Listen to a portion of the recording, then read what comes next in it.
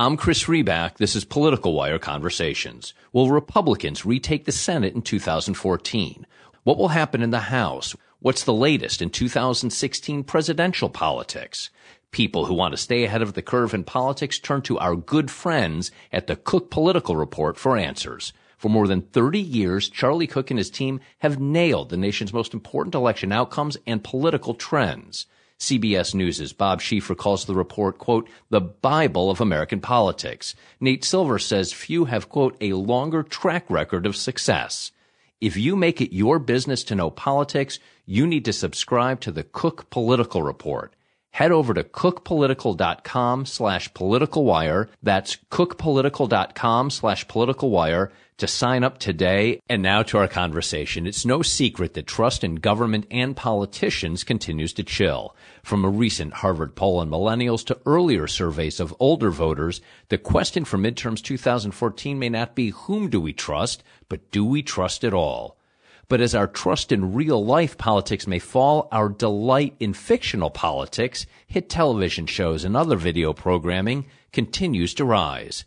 Is there a connection? And if so, what might that connection and the role of trust play, not just for midterms this year, but as our voting focus soon turns to 2016? Few think, write, speak, and now executive produce more about these issues and in more forms of media than Jonathan Alter. He's been an award-winning author, reporter, columnist, and television analyst. 3 of those books have become New York Times bestsellers. Most recently, The Center Holds, Obama and His Enemies. But currently, he's an executive producer of Alpha House, a political comedy created by Gary Trudeau, starring John Goodman and many others, and available through Amazon. Jonathan, thanks for joining me. I should start with congratulations. Alpha House was picked up by Amazon for season 2, so finally, you've become what you always dreamed of, a Hollywood mogul. Well, that's very nice. Thank you. I did not dream of being an executive producer of a television show. It was not ever something that was a huge part of my mental imagination, but I'm having a lot of fun doing it. Yeah, I bet you are. And speaking of fun, and it'll just explain in case we hear any beeping in the background or you yelling at anybody driving in front of you. But you're in a taxi now, and I guess headed to an event in Washington, D.C. So if we hear any noises or a little bit of a bad connection, that's taxi traffic in our nation's capital, right? That's right. I'm on my way to the Smithsonian, where we're doing a panel tonight on Alpha House. Clark Johnson, one of our stars, who plays Senator Robert Betancourt from Pennsylvania, is joining me at the Smithsonian, which is interested in having us talk about what we're doing. And I think some of your listeners probably know Clark from his role as the editor of the Baltimore Sun on The Wire, and also the many shows he's directed over the years. He's an example of a fantastic cast that we have.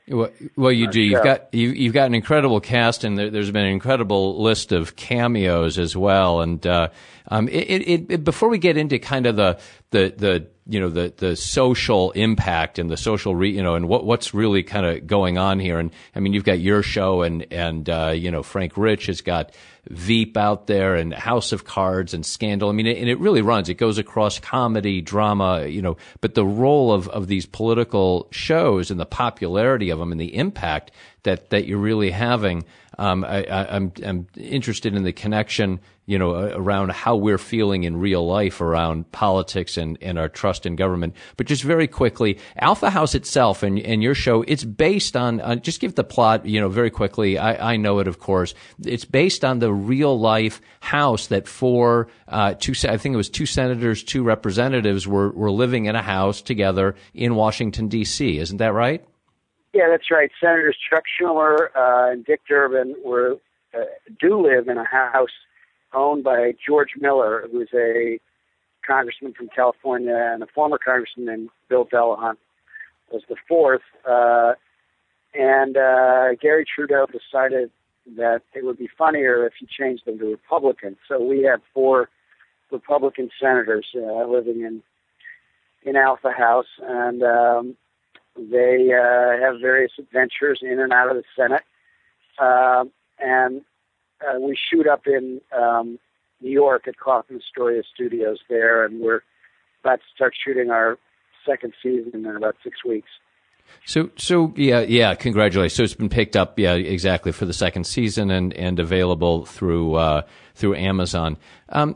So what's your take? Why is this happening? And I mean, great for you, and that it is, and great for viewers like me that it is. But why is it happening? I mean, you see the same stats I do. You know how deep American disgust with government runs. Besides the obvious, why do we hate it in real life and love it in fiction? What's the connection? Well, I think part of it is just that as television fragmented, and we moved from basically having 3 networks when I was getting out of college that had television shows. Now there are networks that I've never even heard of that spend millions of dollars producing television. And when that happens, you get a desire for new genres. And I think with The West Wing being successful on network television, on NBC in the 90s, it allowed producers and executives to think that politics might also be, another genre like police procedurals or courtroom shows or medical shows or whatever. And especially when people are not feeling so good about government, shows that poke fun or create melodrama out of people in government, whether they're making them kind of lovable buffoons like we do on Alpha House, or evil, manipulative geniuses like Kevin Spacey on House of Cards. It plays to people's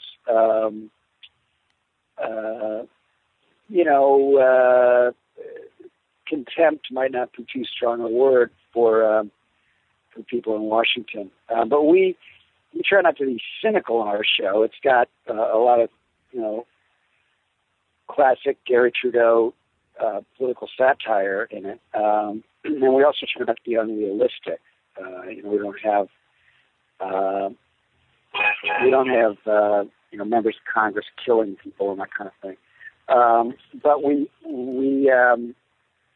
I think we do tap in to some extent to people's willingness to see our elected leaders in ridiculous positions.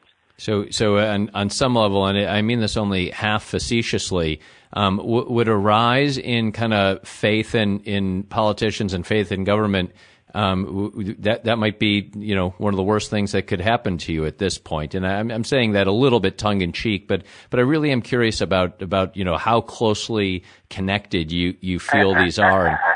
I don't think they're that closely connected. So,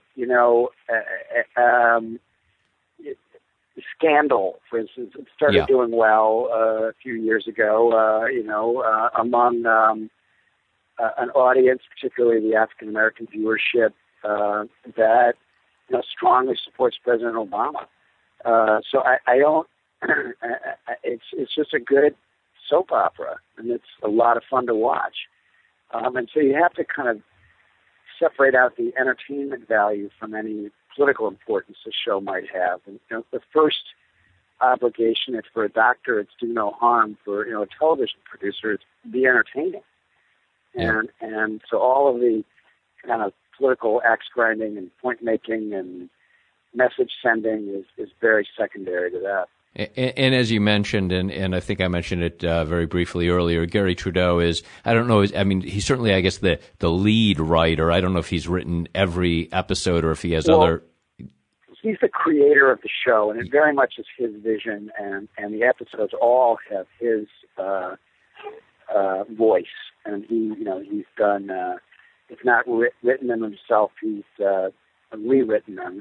And I and a couple other people help him figure out what's going to happen, and I introduce a number of the political themes on the show, and it's set in politics, but it's really Gary's baby. Which is what I read. I guess he had pitched it, I guess a few years ago. It kind of didn't go anywhere. And then, from what I read, and you may be too modest to phrase it this way or frame it this way, but what I read was that you kind of resurrected it. And he said, well, go ahead, Alter, try your luck with this thing, see if you can pitch it. And you were able to. Is that right? Yeah, that is pretty much what happened. In some ways it was even simpler than that. Like, I heard from a friend that Amazon was going into the content business, and I was helping Gary. We had traveled together, as we do every 4 years for the last 20 years, to the New Hampshire primary. And, we were talking about it, and I said, well, let me try to shop this around. And, I sent it to Amazon, and they bought it. And it really was a lot more complicated than that. Now we have 125 people working for us, and big multi-million-dollar budgets, and it just grew into something that I certainly didn't anticipate, but it's been a fun ride. And Trudeau takes all your notes, right? I mean, you can line edit that guy all you want. Yeah, he's worked by himself for 40 years. Dewsbury's 40 years old. I have to say, it's really the greatest pleasure of this is working closely with him. He's a fantastic guy, and truth to tell, he's pretty good about taking my notes. Has he? Okay. Well, maybe at some point I'll have a conversation with him, and I'll ask him about that. I'll tell him how that his reputation is he's great at that. But he definitely has his own way, and it would be wrong for me to claim that he takes anywhere close to all my notes. But when he takes any of them, it's a triumph. Yeah, well, certainly. I mean, obviously, he's a legend. I mean, in the work that he did through the years. I mean, he defined a whole genre of political cartooning.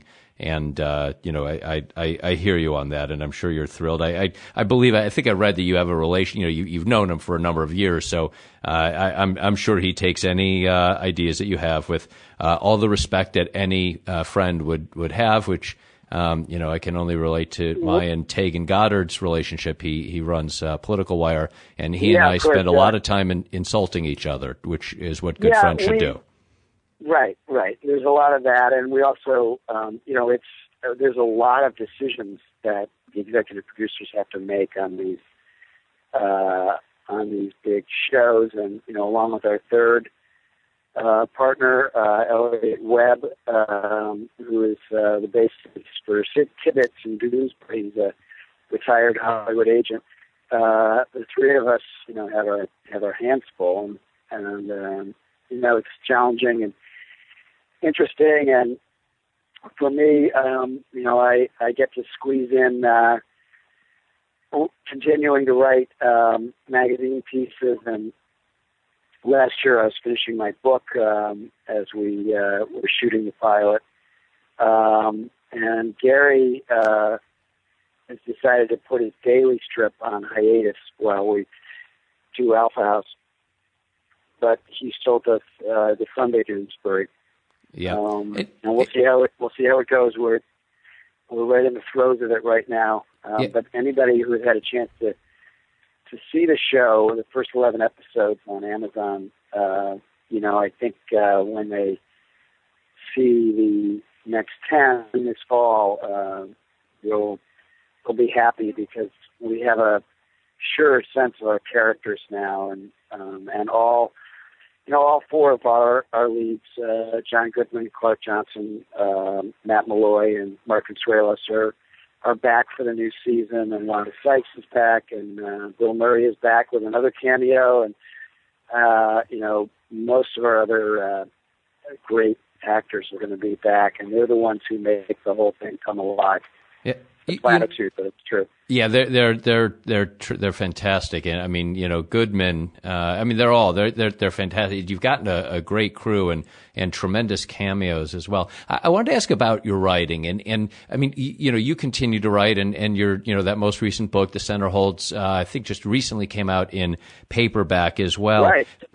Yeah. In terms of reaction, I mean, you've written. I mean, you've written for years, and you've written things that folks have liked, and you've written plenty of stuff that folks and political leaders have not liked. Have any senators, have any leaders of government come to you, differently regarding the show and said, wait a minute, Jonathan, that's really out of bounds, in a way differently than they have when you've written political commentary or anything else that you've written over the years? No, I mean, the senators all love Alpha House, the ones who've seen it. Chuck Schumer was in our show last year in the first season, and we have commitments from more than one sitting United States senator to be in Alpha House this year. Unfortunately, I can't say which ones. So, no, they all have a very positive reaction to Alpha House. And I think in terms of The Center Holds, the book, it went on the bestseller list, New York Times bestseller list, but it really was, in some ways, as polarizing as the story that it covered. So there's no question that Democrats liked the book more than Republicans, although Stuart Stevens, Mitt Romney's campaign manager, who was a great source for my book, he liked the book, and he's helped us out a little on Alpha House as a consultant. And Grover Norquist and Dick Morris are in episode 11 of the first season, which is a lot of fun. And they were great sports, and it was wonderful having them in the show. Michael Steele, the former head of the Republican Party, is also in Alpha House this year. So we're, really happy about the reaction of the politicians. A lot of them came to our Washington premiere, and so far we haven't heard any blowback at all, except from Breitbart, and who really cares what Breitbart says, right? Yeah, well, some of those folks that you've mentioned, one of them in particular, Stuart Stevens, was a guest of mine on this show. I mean, he's a terrific guy, and that makes sense. He's got a television background, so getting him engaged, he'll keep you honest. He'll make sure that you've got the Republican side written about just right. Well, we're not doing, the thing is, it's not trying to be, the Associated Press. It's a television show, and I think sometimes what happens is, because things are so polarized, people go, everything political has to be in that context. So, let's, check these TV shows to make sure that they're even Steven, in their attitude toward politicians, instead of just going, as I think a lot of our Republican viewers and people who've been connected to the show and the cast and so forth would say, what you just should do is ask yourself, is it funny? Is it entertaining? Does it bring a smile or even a laugh, maybe a recognition? And not look at it like it's part of the normal toxic political combat. It's supposed to be a little bit of a relief from all of that, even though the subject matter is the same. And also, we have a lot of, plots that really aren't political. One of the ones that people thought was funniest involved the housekeeper and auditioning housekeepers. So some of this is just really fun television. And then other times, it does go in an incisive political direction, like, for instance, without giving too much away to those who haven't seen it, our Senator Robert Betancourt, played by Clark Johnson, who I was mentioning a moment ago, he goes to a fracking photo op in Pennsylvania, yeah. Home state. He takes a cigarette break, and he goes in to the bathroom and puts out his cigarette by turning on the faucet, and the place goes up in flames. So, one does not have to be anti-fracking to find that funny. It's a very funny scene. And, so I think it's important for everybody to, I guess, just enjoy not just Alpha House, but all these political shows on their own terms and leave the daytime political battles behind. And certainly, Grover Norquist and Dick Morris and Michael Steele took part in our show in that spirit. I mean, they knew that Gary Trudeau and I are basically liberals, and they didn't care. They thought it was a fun show. Yeah, well, politically speaking, for years, people have confused Dick Morris and Gary Trudeau, haven't they? Yeah. Good line. Yeah, they're really almost interchangeable. So while I have you, and because it'd be a shame to have you on a conversation and not get your views on some of the real life politics of the day, I know that you haven't, and certainly would hope that you haven't given up your daytime hobby of. No, I mean I've been writing. Yes. The Daily Beast and the New Yorker website, and I wrote a long piece recently in Foreign Affairs. I have another one in Slate coming out. So I'm still, very active I haven't quit my day job. And, I'm very much a political journalist and, focused on the reason that I think that the center holds is still holding is that, the fallout from that election is still being felt, and the toxicity of the last 3 years of our politics, 4 years of our politics is still being felt. So, what I've worked on these last few years is, part of the conversation, and I, of course, go on MSNBC about 3 times a week.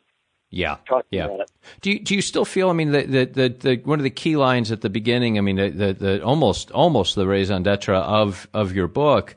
And you started with it was that that the 2012 election may have been the most consequential, in your words, a hinge of history. You just were referring to the last 2 years, I guess, since that campaign. Do you still feel that way? I mean, now with the benefit of history, with the benefit of hindsight, was that? I mean, I don't want you to undersell the premise of your whole book. No question. I feel it more strongly than ever because. Remember, I didn't say that if Obama was reelected that the country was going to take a liberal turn. It's called the center holds. What I was talking about was what didn't happen. So if Mitt Romney and Paul Ryan had been elected, Paul Ryan would have been put in charge of the budget. Paul Ryan is a pre-New Deal conservative. His idol in life is Ayn Rand. He, for many years, gave everybody who worked in his house office a copy of one of Ayn Rand's super libertarian novels. Now, he's had to modify a little bit of that because Ayn Rand was an atheist. But this gives you some idea of the kind of country we would be living in now if they had prevailed. Whatever Mitt Romney did in Massachusetts would not have been relevant.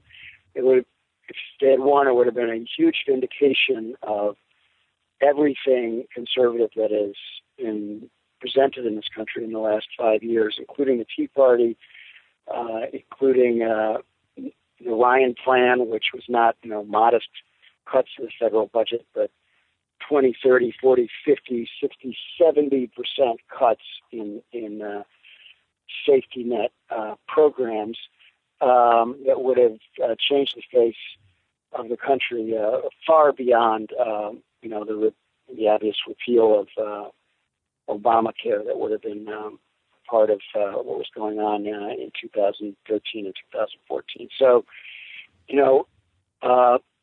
they wouldn't have had the votes for everything that they wanted to do, but they would have gotten a fair number of Democratic votes. Democrats are less disciplined than the Republicans. If you look at what happened under Reagan and the Bushes, a lot of Democrats told me that if Romney had been elected, he would have gotten most of his program through with the help of Democrats. And it was not your father's Republican Party. It was a radical vision of America.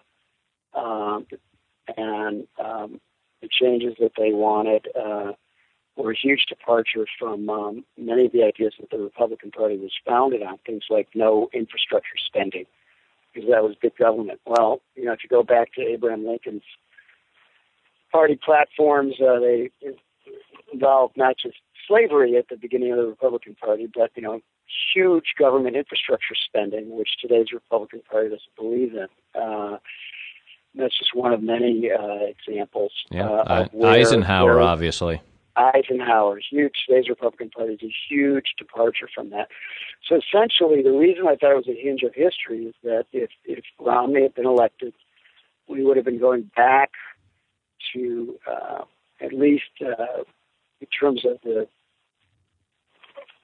theory of government, back to a pre-New Deal vision of America and social contract and what we owe each other. And actually, if you read the preface to the Ryan Plan, he says that this is a fundamental rethinking of the relationship between the people and their government, and all of it says that the Ryan Plan was a rewriting of the American social contract. So, it was really all on the line as my 92-year-old father would put it, with reference to the games he played as a child. It was for all the marbles, this election. And even though it was a re-election, and normally re-elections are less important, it took on huge importance. And now I don't think it will be possible to repeal Obamacare, and it won't be possible to do a lot of the other things that were in the Ryan Plan. It's a fantasy now. It's privatizing Medicare, for instance, and with the demographic changes in the country, moving in the Democrats' direction, if not in 2014, then in 2016, 2020. I think it will be very hard for this radical Republican vision to ever be a reality, and that's why I called the book The Center Holds. But just very quickly, I don't want you to think, Chris, that the book is a polemic or an argument. It's a very heavily reported book that comes with a guarantee, although not a money-back guarantee, from the publisher that there is new material that has never been reported before on every page of the nearly 400 pages in the book. Okay, well, I won't come chasing after you with the receipt then. Don't hold us to that. Yeah. And just to close out, and this I think is one of the. I mean, this is obviously one of the things that you've written about is in general is the importance of compromise in governing, and you've taken some heat on that, particularly from the left. And the need to compromise, but it's so central, I would think, to getting things done. How important is compromise? And the argument on the left that there's no use in compromise with the right wing, a group that never compromises on its own. As you have reported out even further, the center holds. What's your view on the benefit of compromise, the need for compromise, the practicality of it? Can it exist? Well, I'm really glad you raised that, Chris, because I decided to write The Center Holds after seeing John Boehner, the newly elected speaker, go on 60 Minutes in late 2010. And he told Leslie Stahl that he did not believe, and the Republicans that he represented in Congress did not believe in the word compromise. And I started yelling at the TV, and my family thought I was a little crazy, which happens from time to time. That what the country was founded on the idea of compromise. It is at the very center of our Constitution. which is a huge compromise, and that includes some, bad stuff, particularly on slavery. But the people who even then were against slavery had to compromise in order to get it done, and they got a lot of good stuff too. And pretty much every administration in all of the years since has had to compromise, and every Congress, it compromises in the marrow. It's at the very center of what Congress is all about. So when you have one political party which is united against compromise, the Republicans refused to raise taxes at all, no matter what was offered on the other side, and you have a portion of the other political party, the Democrats, who believes that any compromise is a liberal sellout, you have a recipe for the kind of gridlock that we have now. And so where this really came to a head, and where some liberal Democrats were very opposed to my views, was in late 2009 and early 2010, when Obamacare was hanging by a thread. And what happened was, as you remember, that the House, for parliamentary reasons, was in a take-it-or-leave-it position. The then Democratic House was in a take-it-or-leave-it position with the Senate bill, which they considered to be inferior. Most of them, like me, were single-payer supporters anyway, and so they were already unhappy that from the start Obamacare was not single-payer. But they felt like they had given up a public option and given up everything important, and therefore became supporters of the idea expressed by people like Howard Dean and Keith Olbermann: kill the bill, kill the bill. Well, I thought that this was insanity, that this was the best chance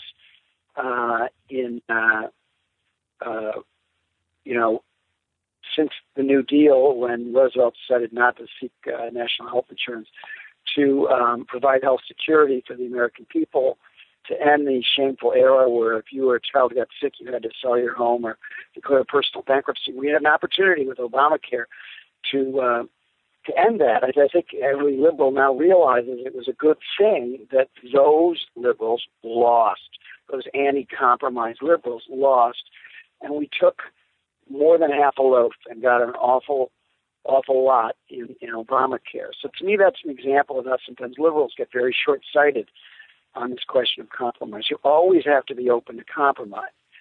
And Obama's problem right now is that he's faced with the other side, which doesn't believe, as a matter of principle, in compromise. And so he has nobody to work with. As when I interviewed him at one point, as he said to me, all I want for Christmas is an opposition that is willing to compromise. And that's very much in the American grain and the American spirit. The best of America is rational, pragmatic compromise. Well, if he can't get it in real life, perhaps he can get it in the fictional political world of Alpha House. That's a great point. Yeah. If that's one place where you can make all our dreams come true. Jonathan Alter, there's so many places to find his material. He writes all over the place. His book, The Center Holds, most recent book, is now out in paperback. He also is executive producer of Alpha House, terrific comedy put out by Amazon. The first season ran 11 episodes. Second season has just been renewed. I believe you're shooting over the summer, and I think I heard you say earlier in this conversation it'll launch again in the fall. That's correct. Yeah. And I'm sorry. And who was that sitting U.S. senator you said was going to make the cameo? I know you. Yeah.